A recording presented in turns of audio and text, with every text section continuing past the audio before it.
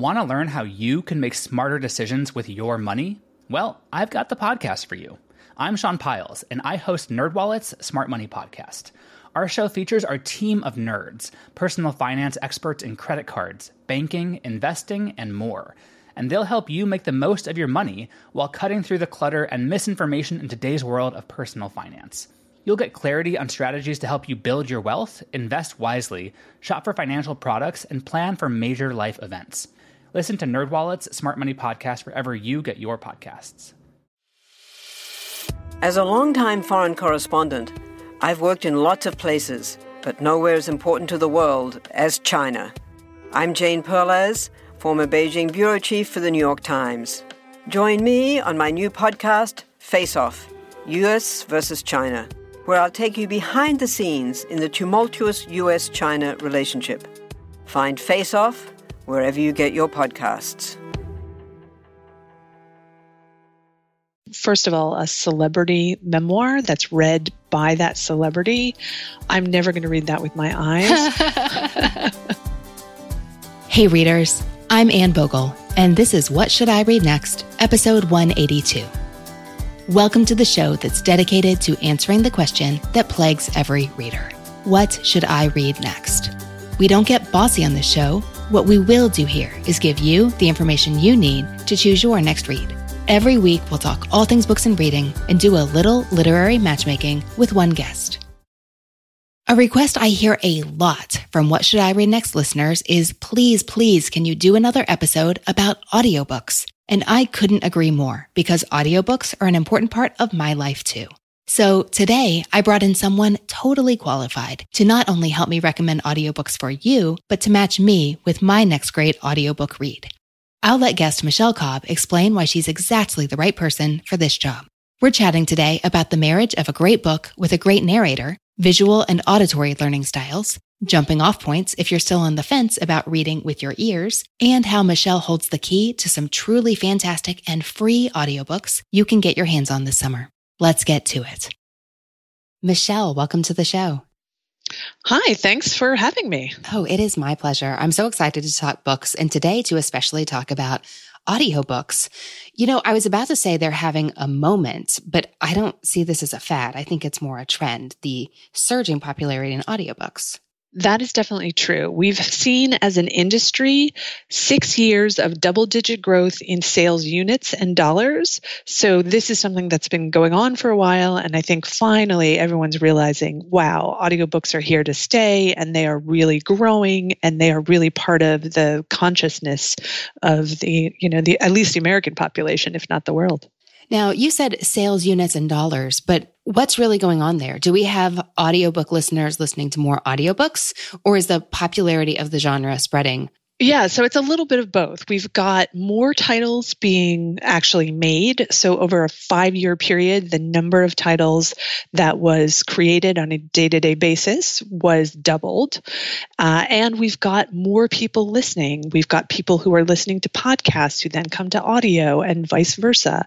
So we've gotten this happy place with audio, not just in your car, but in your home, on your smart speaker, on your smartphone.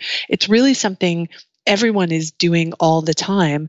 And it's very fun for me, as someone who's been in the industry for 20 years now, to see audiobooks referenced on television all the time and things like that. Whereas when I started, I would always have to explain, it's like a book on tape that you got from the library. Now I say audiobook, and someone gives me the list of what they've listened to over the last 6 months. So it's a fun change.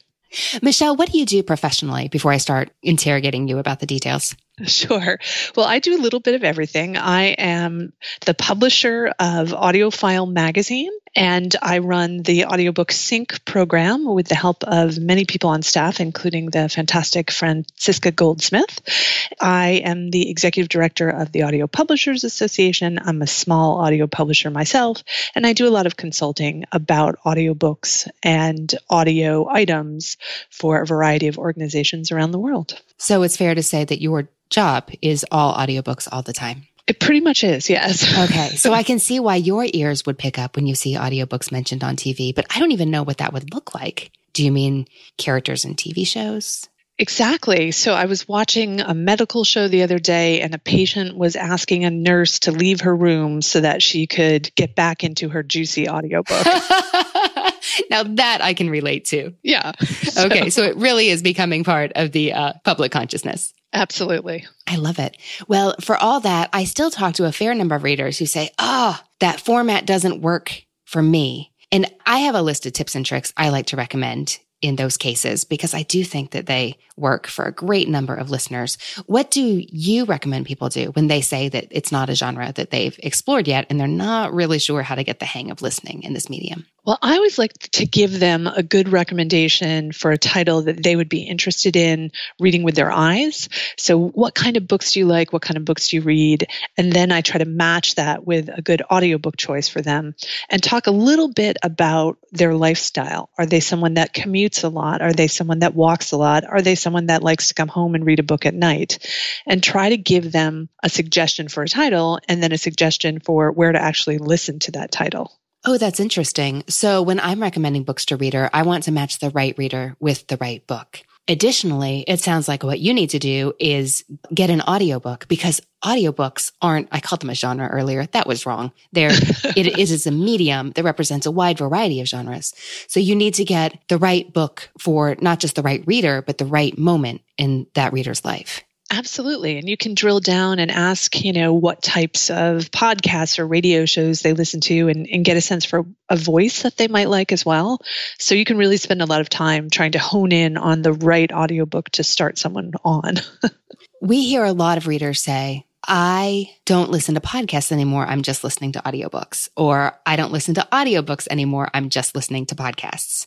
Have you seen ways in which podcasts and audiobooks really play well together? Do you see a lot of listeners doing both regularly? Absolutely. That's what we're seeing in general is people that listen to podcasts listen to twice as many audiobooks, and people who listen to audiobooks are very likely to listen to podcasts. There's a lot of going back and forth because there's a comfort level with the format, and the differences are more in business model and a little bit of content as opposed to how and where you take it in. Interesting. Tell me specifically about audiobook outreach for teens. How did that program get started? Well, it's hard to say, but it's been 10 years. 10 years? Yes. You all been doing the Sync program for 10 years? Yes. That's amazing. It is incredible. So it's really the brainchild of Robin Whitten, who's the founder of AudioFile magazine, and Kirsten Cappy, who's someone that she worked with in Portland, Maine. They came up with this idea to say, hey, we're going to give away audiobooks to teens to really help them in their literacy journey, to help them read more, and to introduce them to the format. And 10 years later, we're going strong with, nearly 180,000 downloads of the audiobooks last summer.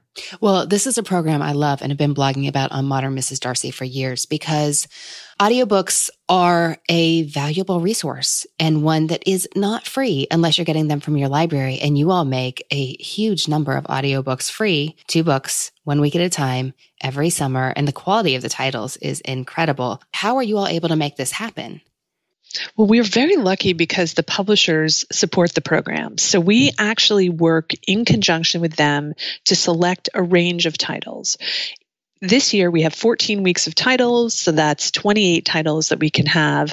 And we try to find something for everyone, have some things about that are more sporty, or have some things that are more historical, nonfiction, fiction, plays, classics, new stuff. This year was just an amazing experience where we kept going to publishers and saying, this is the title we would like to request. And they kept saying yes. Normally there's a lot more back and forth, but they just really laid out everything that we wanted. So we're really proud of the selections this summer and of the fact that the publishers are so supportive of the program. I know when I like to listen to audiobooks. I do it when I run. I do it when I'm driving in the car by myself. I do it when I'm folding laundry. What do you find to be unique about teen listening habits?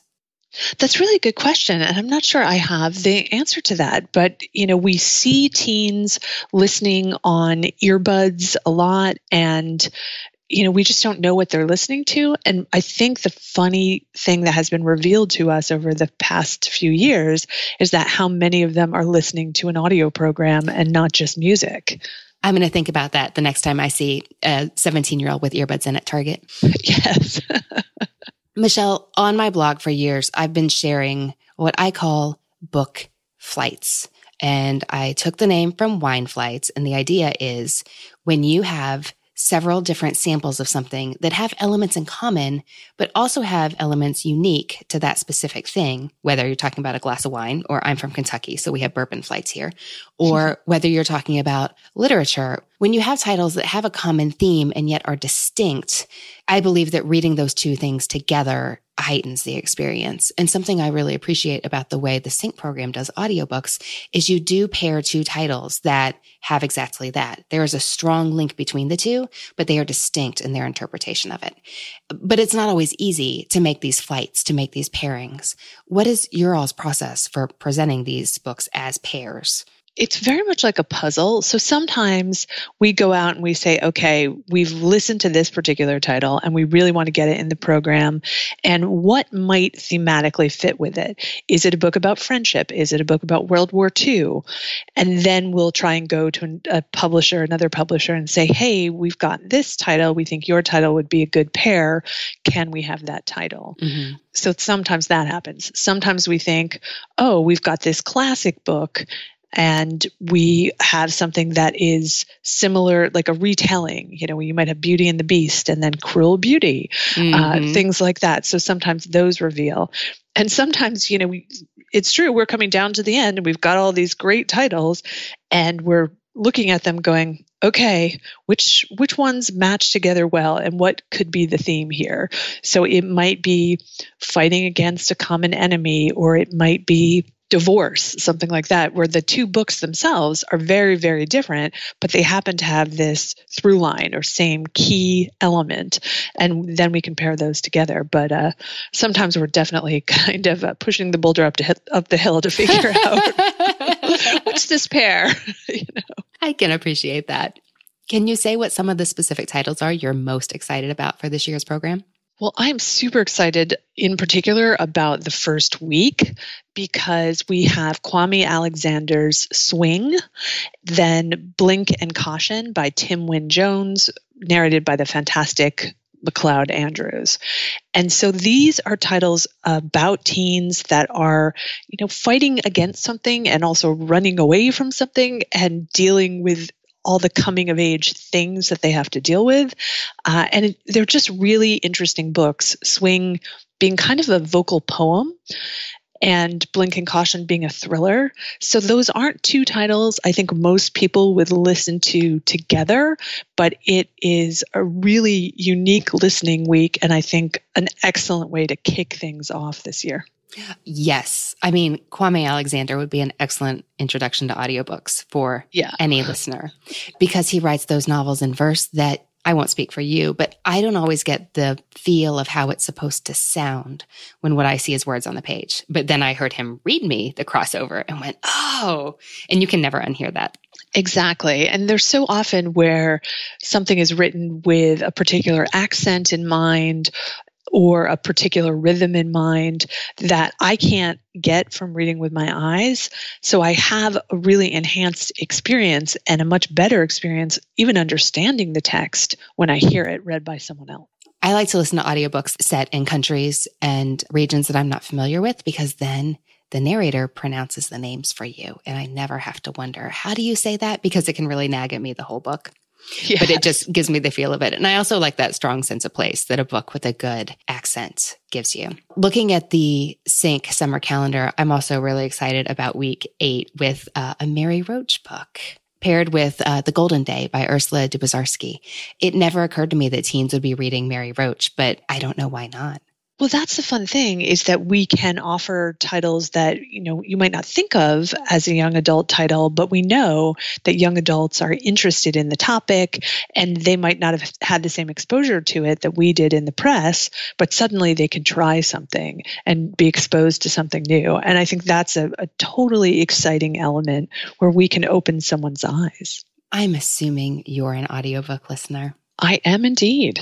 As a listener, what do you think are the elements that make for a really wonderful audiobook experience? Well, there's all sorts of different things when it comes to my listening that I like. So first of all, a celebrity memoir that's read by that celebrity. I'm never going to read that with my eyes, but hearing Tina Fey do Bossy Pants, I listened to that twice because she was just so engaging. It's so interesting. And she kind of opened herself up in a different way. All these things I didn't know about her watching on television. I get way more interested in actors listening to them narrate an audiobook, whether it be their own memoir or a piece of fiction. That's been really funny for me recently, hearing Gary Sinise, for instance, and David Tennant narrate audiobooks. I'm like, oh, right. I like them way more than I had remembered that I liked them, Mm-hmm. One of the other things that I, of course, find always exciting is listening to full cast recordings. So listening to plays or pieces that are done with sound effects and music, kind of an audio drama type experience. I really like that. And I listen to a lot of the plays that LA Theater Works has done, and we have Spill, which is about the Deepwater Horizon oil spill as part of the SYNC program this year. So I just finished listening to that, in fact. And what's really fun for me as a listener in a traditional audiobook is a narrator who brings something new to the text that just captures me. I've been known to walk around the block a number of times, drive around the block a number of times, not be where I'm supposed to be because I'm so engaged in a particular story, really due to the beautiful performance that's being brought forth by the narrator. I think I say it again and again, so it feels like a cliche to me, but the marriage of a great book and a great narrator really just keeps me listening and is a very special thing about audiobooks. Oh, is very true. And a reason I just want to encourage new listeners who give one audiobook a try and say, that wasn't for me. Give another book a try because not all performances are equal. And also, I know that many readers find that they can do one genre really well on audio, but don't always enjoy other ones. And that's what I had in mind when I picked my favorites, because today I get to get recommendations from you. Oh, I look forward to that. Yes. We're putting a spin on our show format today. Most weeks, a guest tells me 3 books they love, 1 book they don't, and what they're reading now. And I recommend 3 titles they may enjoy reading next. Well, today I get to tell you 3 of my favorite, fairly recent audiobook listens. I tried to pick ones that have come out in the past year and a half or so. And you're going to steer me towards 3 new audiobook selections. Readers always say that it is impossible to choose favorites because there's so many different ways they could think about it, and their favorites change with the seasons and even with the day of the week. So I had to give myself a structure. I chose fairly recent audiobook listens, and I also wanted to choose favorites for me that represented my favorite genres to listen to on audiobook. I imagine you hear about a lot of different listeners and their listening experiences. I've heard plenty of listeners say, I prefer nonfiction, I prefer fiction, I prefer long, I prefer short. It runs the gamut, I imagine. It really does. And I think it depends on the day of the week and the mood someone's in many times. They think they enjoy one thing until they try something else. It's like, oh, yes, I like that too. Well, I know that 3 reliable genres for me are memoir, just like you were saying. I do love a good celebrity-read memoir these days, and that is what I've chosen here. I love mystery or even thriller because when you can't wait to find out what happens next, you walk the extra blocks. Like Daisy gets a really long walk that day, and I do think the sign of a truly fantastic audiobook is if I sit in the car in the driveway, just listening to the end of the chapter, like you mentioned. Then I love any book that is elevated by the actual reading experience, where there's something to it that makes it better by being read aloud. Sometimes this is poetry. We talked about Kwame Alexander and his novels in verse. Sometimes it's a really excellent performance that just gives it that extra bit of oomph. And so I've chosen one of those as well. I'm ready to dive into my favorites in more detail if you are. Absolutely. Let's do it. Okay. The first book I chose has been hugely popular. I believe it's the best-selling book in the United States last year, I think, right? Oh, yes. This has been just, It sold like 1.5 million copies the first week. It was bananas. But I chose Becoming by Michelle Obama. I mean, I was looking forward to reading this. I heard it was great on audio because she reads it herself. I don't always love audiobooks more because they're read by the author. But I do love it when an author can tell their own story because I trust their words a little more. I enjoy it a little more when I know that they're emphasizing the things that matter to them. So for Becoming, I was a little bit interested in the political aspect. But like many people, I think Michelle Obama is one classy lady. I love reading stories about people in impossible situations. And living in the White House seems awfully close to being an impossible situation, especially with a young family. And as a reader, I love to hear about the behind the scenes aspect of pretty much anything. And wow, did this book deliver on that front. Is this one you've read, Michelle? I have listened to a bit of it. I haven't listened to the whole thing yet, but it's supposed to be the best-selling memoir of all time. And I really just wish I could have been a fly on the wall when they were in there recording with Michelle Obama. Because she's a good orator. She knows what she's doing. She can give a speech, but it's a very different skill to record your own audiobook. And especially for someone who doesn't do this for a living, you really have to work with them to get the right tone, to get the right pace. Even though it's their words, they may not be used to standing stock still in front of a microphone, trying to get all the emphasis out there. And there's a reason that this is such a huge bestseller. Yes, for recording the audiobooks, just in recording my own, I've found out little things like I pop my P's and tend to talk too fast, and just those little details. With this book, she covered so much ground. She had quite a story to tell. So I loved hearing about the historical aspects. I didn't know her personal background, so that was fascinating. But I felt like I was growing up with her on the south side of Chicago. She was born in the Johnson era. Her family embodied so much of the history of Chicago, and it was fascinating to me to learn more about that. I had no idea how she and Barack Obama met and fell in love, so that was fun and a sweet thread through the book. I didn't know about her experience with infertility, and I had absolutely no idea what it would be like to move a family into the White House, what it would be like to have play dates with normal people when you needed to get their social security numbers, or the complications of having that middle schooler's father come to his kid's tennis match if he is the president of the United States. So I thought those little details were so fun. And as an extra fun coincidence, my family had just rewatched her carpool karaoke episode with James Corden because it's so fun and funny, and it looks so lighthearted and off the cuff. And I remember we watched it like on a Friday night, and Saturday morning I was folding laundry and I got to that part in the audiobook. I had no idea she was going to be talking about the behind the scenes, but she talked about how it was in the works for months and she practiced so hard and she was so stressed out. And it was really fun to have that experience of seeing, well, this is what the whole book is about. You see the surface public presentation, and then to hear her interpretation of what was really happening and what was going on in her mind. I thought it was fascinating. She obviously had, fantastic editor, a fantastic audiobook producer, all of those things coming together to make it a truly compelling listening experience, really. A lot of times people ask me, well, yes, you did the audio, but how would it be on paper? And I feel like I have no idea, because once you've read a book, you can't unread it and go back and read it again for the first time in a different format. So I imagine it's quite good on paper, but I love the audio.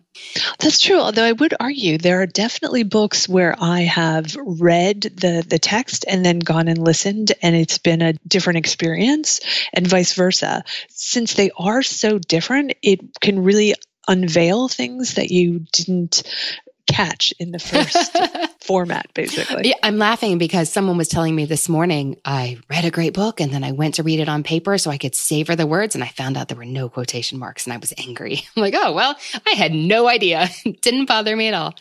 I'd love to hear about a book that you had that experience with. Are there any titles you remember right off? I would definitely say Blindness by Jose Saramago. Oh, that's a great one. There's no punctuation in that book.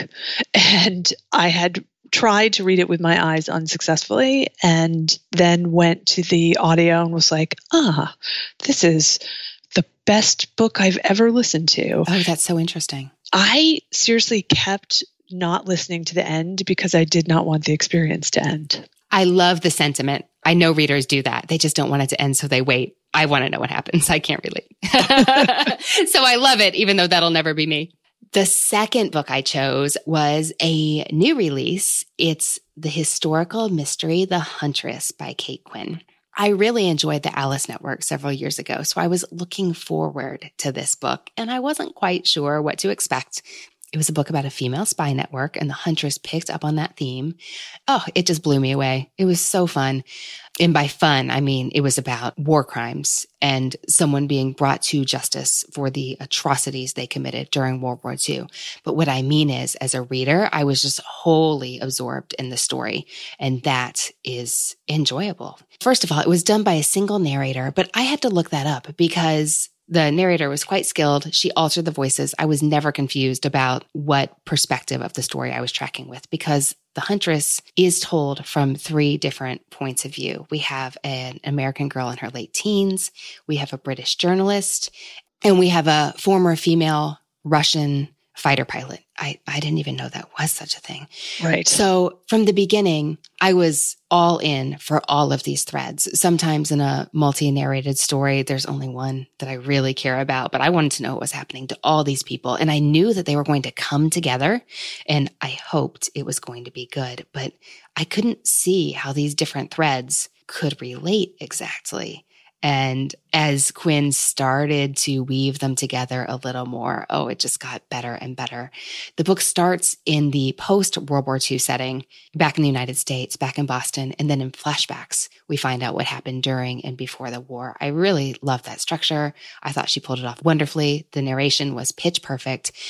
It was just such a satisfying reading experience. I do really enjoy historical fiction and stories that feel thoroughly steeped in time and place, and I love a good mystery. And this one gave me both. And then for my third pick, it's hard to pick just 3. I was torn between The Song of Achilles and more recently released Circe by Madeline Miller, but I went with the newer one, which I believe has also been quite successful. Yes. I loved this because, well, first of all, the writing is fantastic. I'm always here for good writing, but I appreciate the way that an imaginative, inventive take on a story that is so familiar. I feel like as a reader, I almost take it for granted. It's just been so long since, middle school, high school mythology. I love the way Madeline Miller really gave me fresh eyes to see this story in a new way. It's like I could see it again for the first time. And it's true. She did seriously play with it. I'm not saying that she's strictly retelling, but she did invite me to interact with this old familiar myth in an entirely new, fresh way. And I really appreciated that. And I think the narrator really made the experience for me, made it fun. Her writing isn't poetry, but it's very lyrical, and you can really hear that when it's read aloud by a gifted performer. Yes, the narrator was Perdita Weeks, and she did just a fantastic job. This was a book and an audiobook that were on a lot of people's top 2018 titles. Well, I completely understand why. As for audiobooks that don't work for me, I found, not in terms perhaps of listenability, but just in terms of preference, I don't prefer to read straight nonfiction in the audio format. I want it to have a little zing. I do have plenty of time when I can sit down and read paper, and that's when I'd prefer to read for information. So for my audiobooks, I want a good performance. Like I want the story to really hum. It's not just a substitute to me. Like I want it to enhance the story. On the Circe theme, I feel like I've been talking about Madeline Miller a lot lately. And after a conversation with Shannon Malone a few episodes back, I was inspired to finally return to Emily Wilson's translation of the Odyssey, as narrated by Claire Danes, that I told Shannon that I downloaded ages ago and just hadn't turned to yet. So after we started talking mythology in that episode, I did in fact pick it up and begin listening. What's funny for me is I'm the opposite with nonfiction. So I often find it difficult to read nonfiction with my eyes and really take in that information, in part because I'm an oral learner. So nonfiction in the audio format has been great for me because I remember a lot more of the information. I get a lot more details from the book that way. So it's interesting how many different ways we have of taking in information. Yes, it is. And I hear so many readers give up on audiobooks because they think, oh, I can't retain. And I just really, if that's you, I encourage you to try a different genre, listeners. That's so interesting. It took me forever to figure out that I'm a visual learner. I'm not a visual artist. I don't paint. I don't draw. And it took me a long time to realize that seeing words is still a visual act. And I know that sounds silly, but that was really a breakthrough for me to realize that if I can see the words on the page for nonfiction, informational content, I can retain it much better. But a story, I can remember a story, even if I just hear it instead of read it. Yes. I didn't mean to say just read it. How about even if I listen to the audio version instead of see the words on the page? I always like to say you're reading with your eyes or you're reading with your ears. That's a great way to put it. It's all reading. It's all taking in that same material, just in a slightly different format. Oh, yes. And until you brought that up, I would have said that it goes without saying, but I still get the question all the time. Yes, audiobooks count. I put them in my journal. I number them. You're still reading the book. You're just reading it with your ears. That's a great way to put it, Michelle. So I've been doing this long enough that I would say in over the course of years, I probably listened to more books than I've read with my eyes. So, oh, what a professional perk. Yeah, absolutely.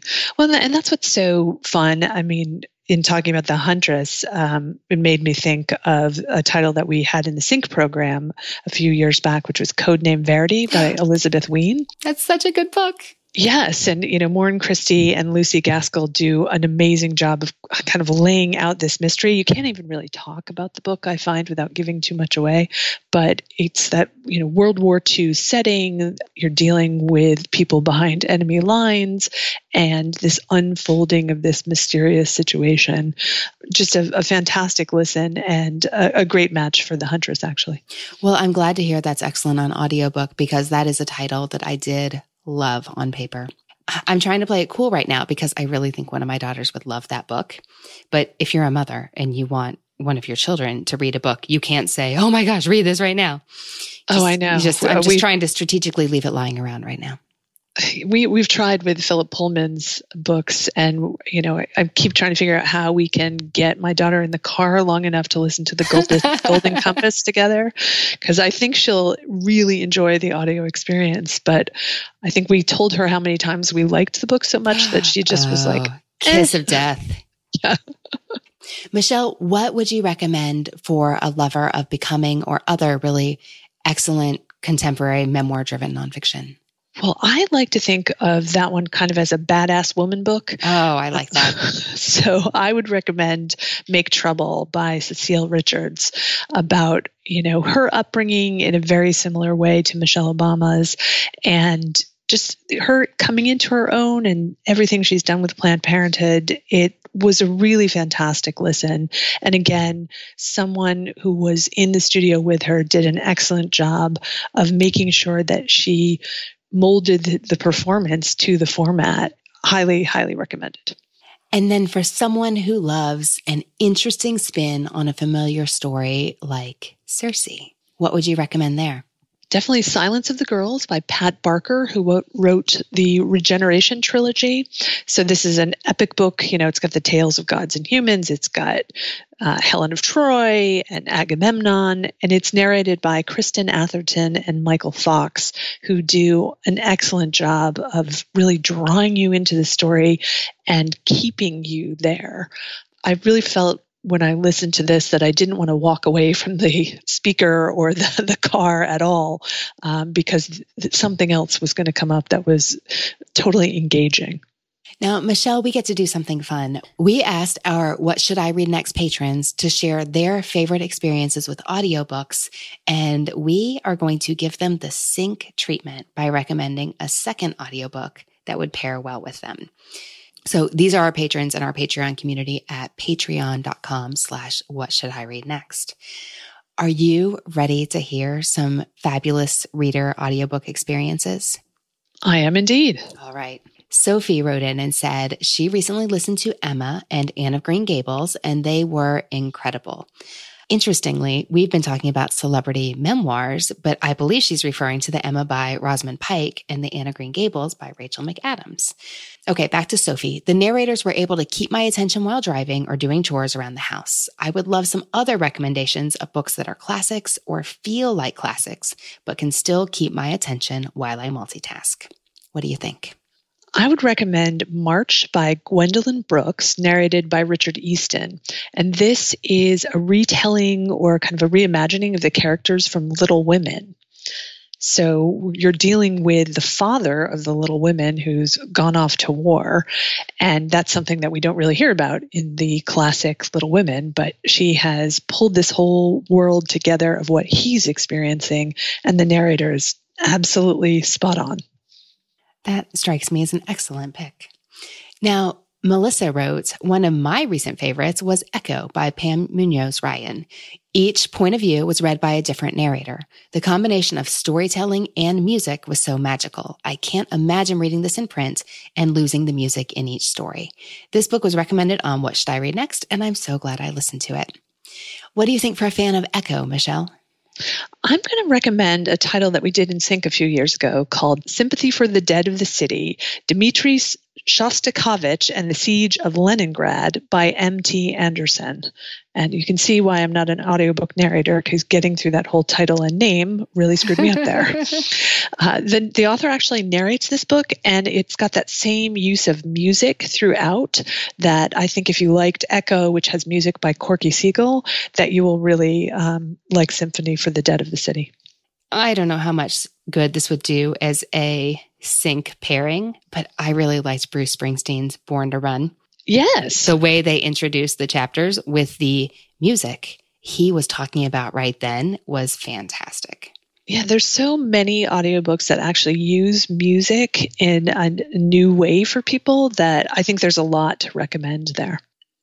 When I finally listened to A Tree Grows in Brooklyn, it was a book I'd gone my whole life without reading and just read it maybe 5 or 6 years ago. I listened to a version that had really jazzy interludes as they introduced different chapters. I don't know that it enhanced the story in the same way that it did in Echo, but I distinctly remember the jazz interludes for the chapters. I felt so lucky. I actually was able to meet the musician who did the music for Echo, which got an Odyssey honor, or actually won. I cannot remember. But at the Odyssey Awards, I met the musician who did the music for Echo, and he was really a fun guy. It made me want to listen to the audiobook just after having a quick conversation with him. Amy writes, my favorite audiobook is Calypso by David Sedaris. David Sedaris on audio is always a good choice because his audiobooks resonate with my own slightly anxious internal voice. The book feels like a conversation and a story all at once.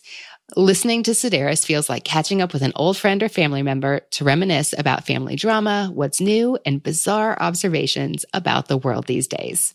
What do you recommend for David Sedaris fans, Michelle? Well, if you like David Sedaris, I would say something by Augustin Burroughs. So something like A Wolf at the Table, a memoir of my father, or Dry, a memoir. So he's got a very kind of offbeat sense of humor and interesting way of looking at the world as well. And he narrates his own titles also. I want to share Mandy's because I wholeheartedly concur with her audiobook love. She loved Rick Bragg's My Southern Journey. His great, slow Southern drawl just made the story even better and even funnier. I love hearing a good author read their book. What would you recommend to Rick Bragg fans? Well, I actually picked something very different. Oh, fun. So I was thinking of Empire Falls by Richard Russo, which is a collection of stories about Maine that are read by Ron McClarty. It's a really fantastic book. It's a really fantastic listen, and it gives that same sense of, the theme, stories from a particular area. So I thought they would be a nice sync pair. Interesting, because I was also thinking of a good novel. Although my thoughts were going south, not north. I was thinking of pretty much anything by Jocelyn Jackson. Georgia writer, writing contemporary Southern fiction, and she is a trained performer and narrates her books herself. The way she reads her own story just sinks you into the place, and I just love her stuff. Janine says, and I know many people have this on the brain right now, I loved Daisy Jones and the Six on audio. Oh, speaking of books and music. Okay. Some books are fine on audio and some books shine in the format. This book was perfectly suited for audio because it's told as an oral history of a rock band and the spirit of VH1's behind the music. Daisy Jones is everywhere right now. What do you recommend for readers who enjoyed that book? Well, I think what Daisy Jones did was take a wide variety of narrators who are long-term narrators and then people who are celebrities like Jennifer Beals and put them together in this very much, as you say, behind the music format. And so this made me think of Amadeus by Peter Shaffer, which LA TheaterWorks did. It was a full cast production that was done in front of a live audience and recorded for audio. And it starred James Callis from Battlestar Galactica and Michael Emerson from Lost. So it's got a lot of interesting themes that are similar in musicians and things they're going through in their lives. And it's also got some big name stars that I think you'll enjoy. Ooh, that's fun. If I can drop a podcast rec in, if what you loved was the idea of going behind the scenes with the band, the podcast Song Exploder is a good one that does that 20 minutes at a time. Yes. And what's fun is AudioFile has a podcast Behind the Mic, and we just talked about, or we're just about to talk about Daisy and the Six. It's coming up, I think, in about 2 weeks. So we're excited. Oh, very fun. Okay, the next book was definitely the most mentioned book in our Patreon comment section, although Becoming was a close second. So here's the book, as voiced by Julie. She says Born a Crime by Trevor Noah was her fabulous listening experience. She said she'd already read it a couple of years ago on the page and absolutely loved it, but I kept hearing how great it was on audio, so I decided to reread it, and I'm so glad I did. Noah's stories of growing up are so vividly described, and the characters from his childhood, especially his mom, are so fascinating. I also love learning about post-apartheid South Africa with its mix of races, cultures, and languages. So I thought immediately about Power of One. Oh, yeah. So that's, again, kind of, thematically paired, but not the same genre or anything like that. But it's about a South African child who dreams of being a boxer. And you're dealing with those themes of injustice and racism, which certainly Trevor Noah actually addresses. And it's just a beautiful narration by Humphrey Bauer of The Power of One. And it's stuck with me for quite a long time. So, I thought that was an interesting pair. I loved Born a Crime, and I was very excited to hear that there's a sequel of sorts on the way, if that's what you call a follow-up memoir. For a South African story, I also loved Hum If You Don't Know the Words by Bianca Marais. It's set in 1970s Johannesburg, and it's about an unlikely friendship that develops in the wake of the 1976 Soweto uprising. We have a 9-year-old whose life is shattered when her parents are killed because of the uprising. And then we have an older woman who grows to care deeply for this child that she is hired to nanny, but really comes to love.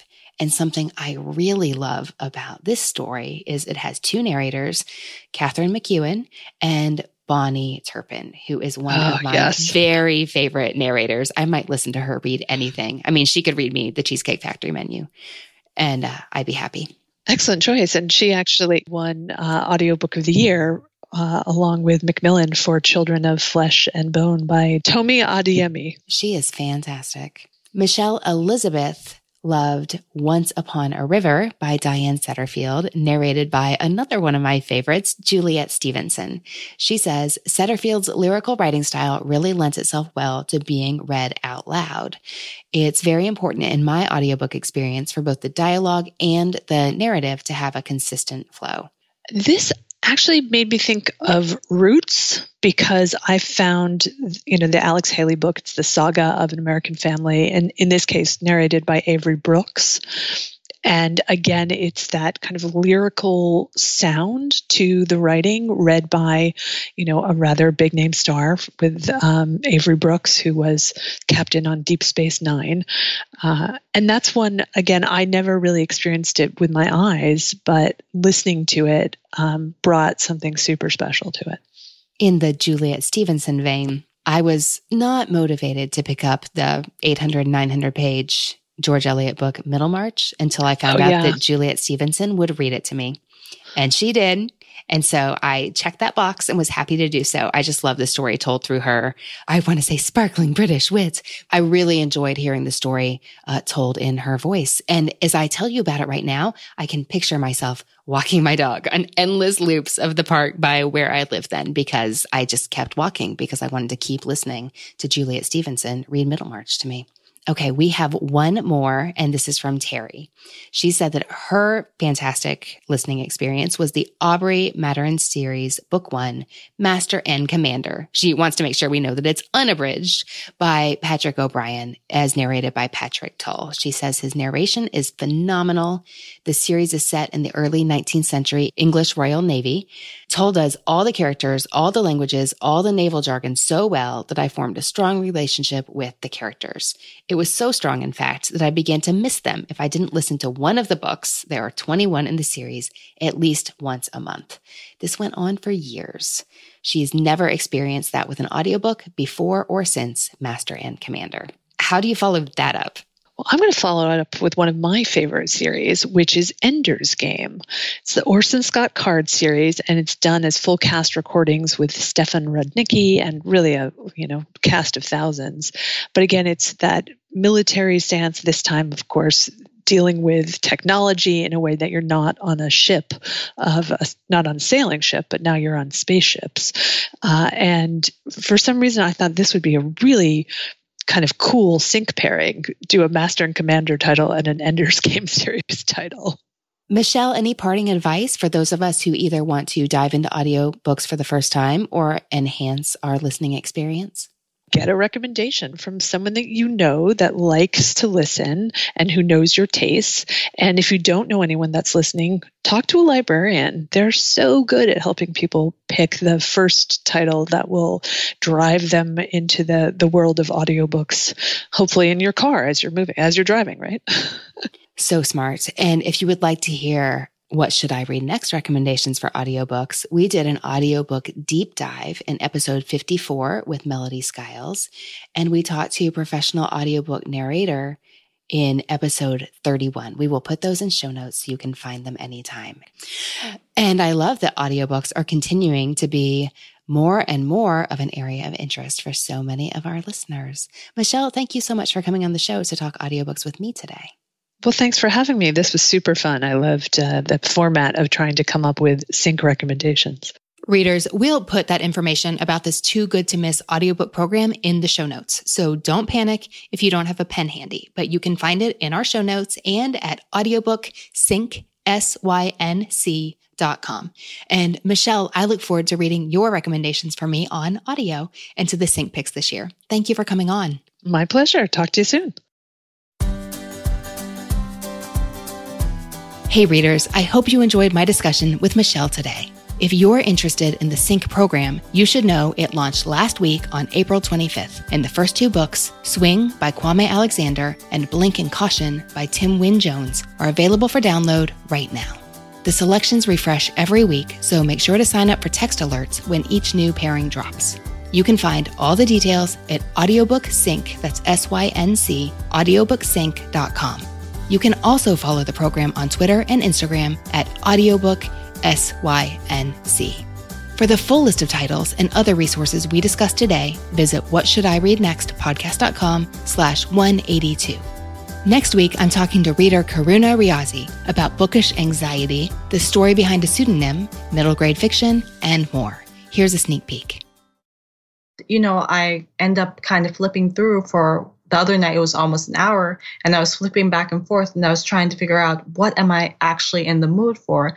Too many choices, it can become extremely overwhelming and, kind of get frustrated and talking back and forth with myself. Well, what do you want to read? And I'm like, I don't know. I don't know what I'm in the mood for.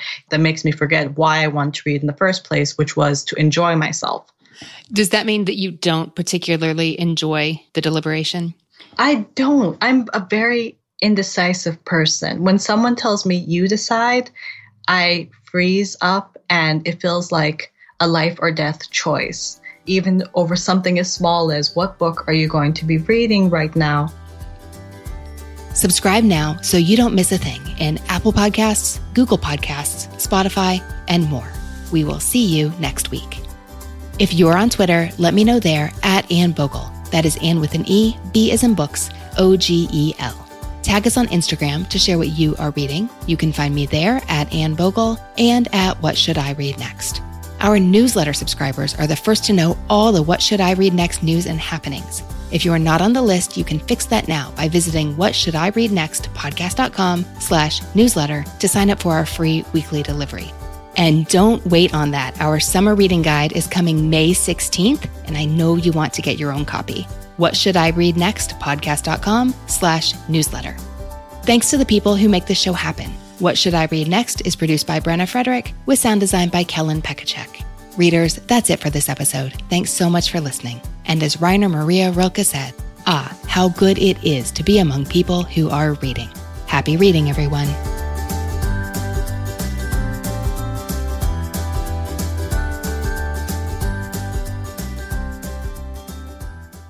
Let Mysteries at Midnight be your destination for detective whodunits and captivating mystery stories. You'll hear classic stories like Sherlock Holmes, Agatha Christie's Poirot, and short tales from H.G. Wells, Charles Dickens, Edgar Allan Poe, and others.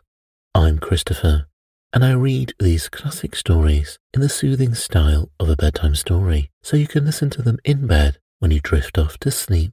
Search for Mysteries at Midnight on Apple Podcasts, Spotify, or your favourite podcast app, and follow and subscribe so you don't miss out on new episodes. Have you ever wished that you had a direct line to your pediatrician to ask all the questions that constantly crop up while parenting? We sure have. That's why we launched the Bites of Health podcast. Every morning, we'll answer a commonly asked pediatric question in 5 minutes or less. You can tune in while you're making your second cup of coffee or from the school drop-off line. So be sure to tune in to Bites of Health, streaming now.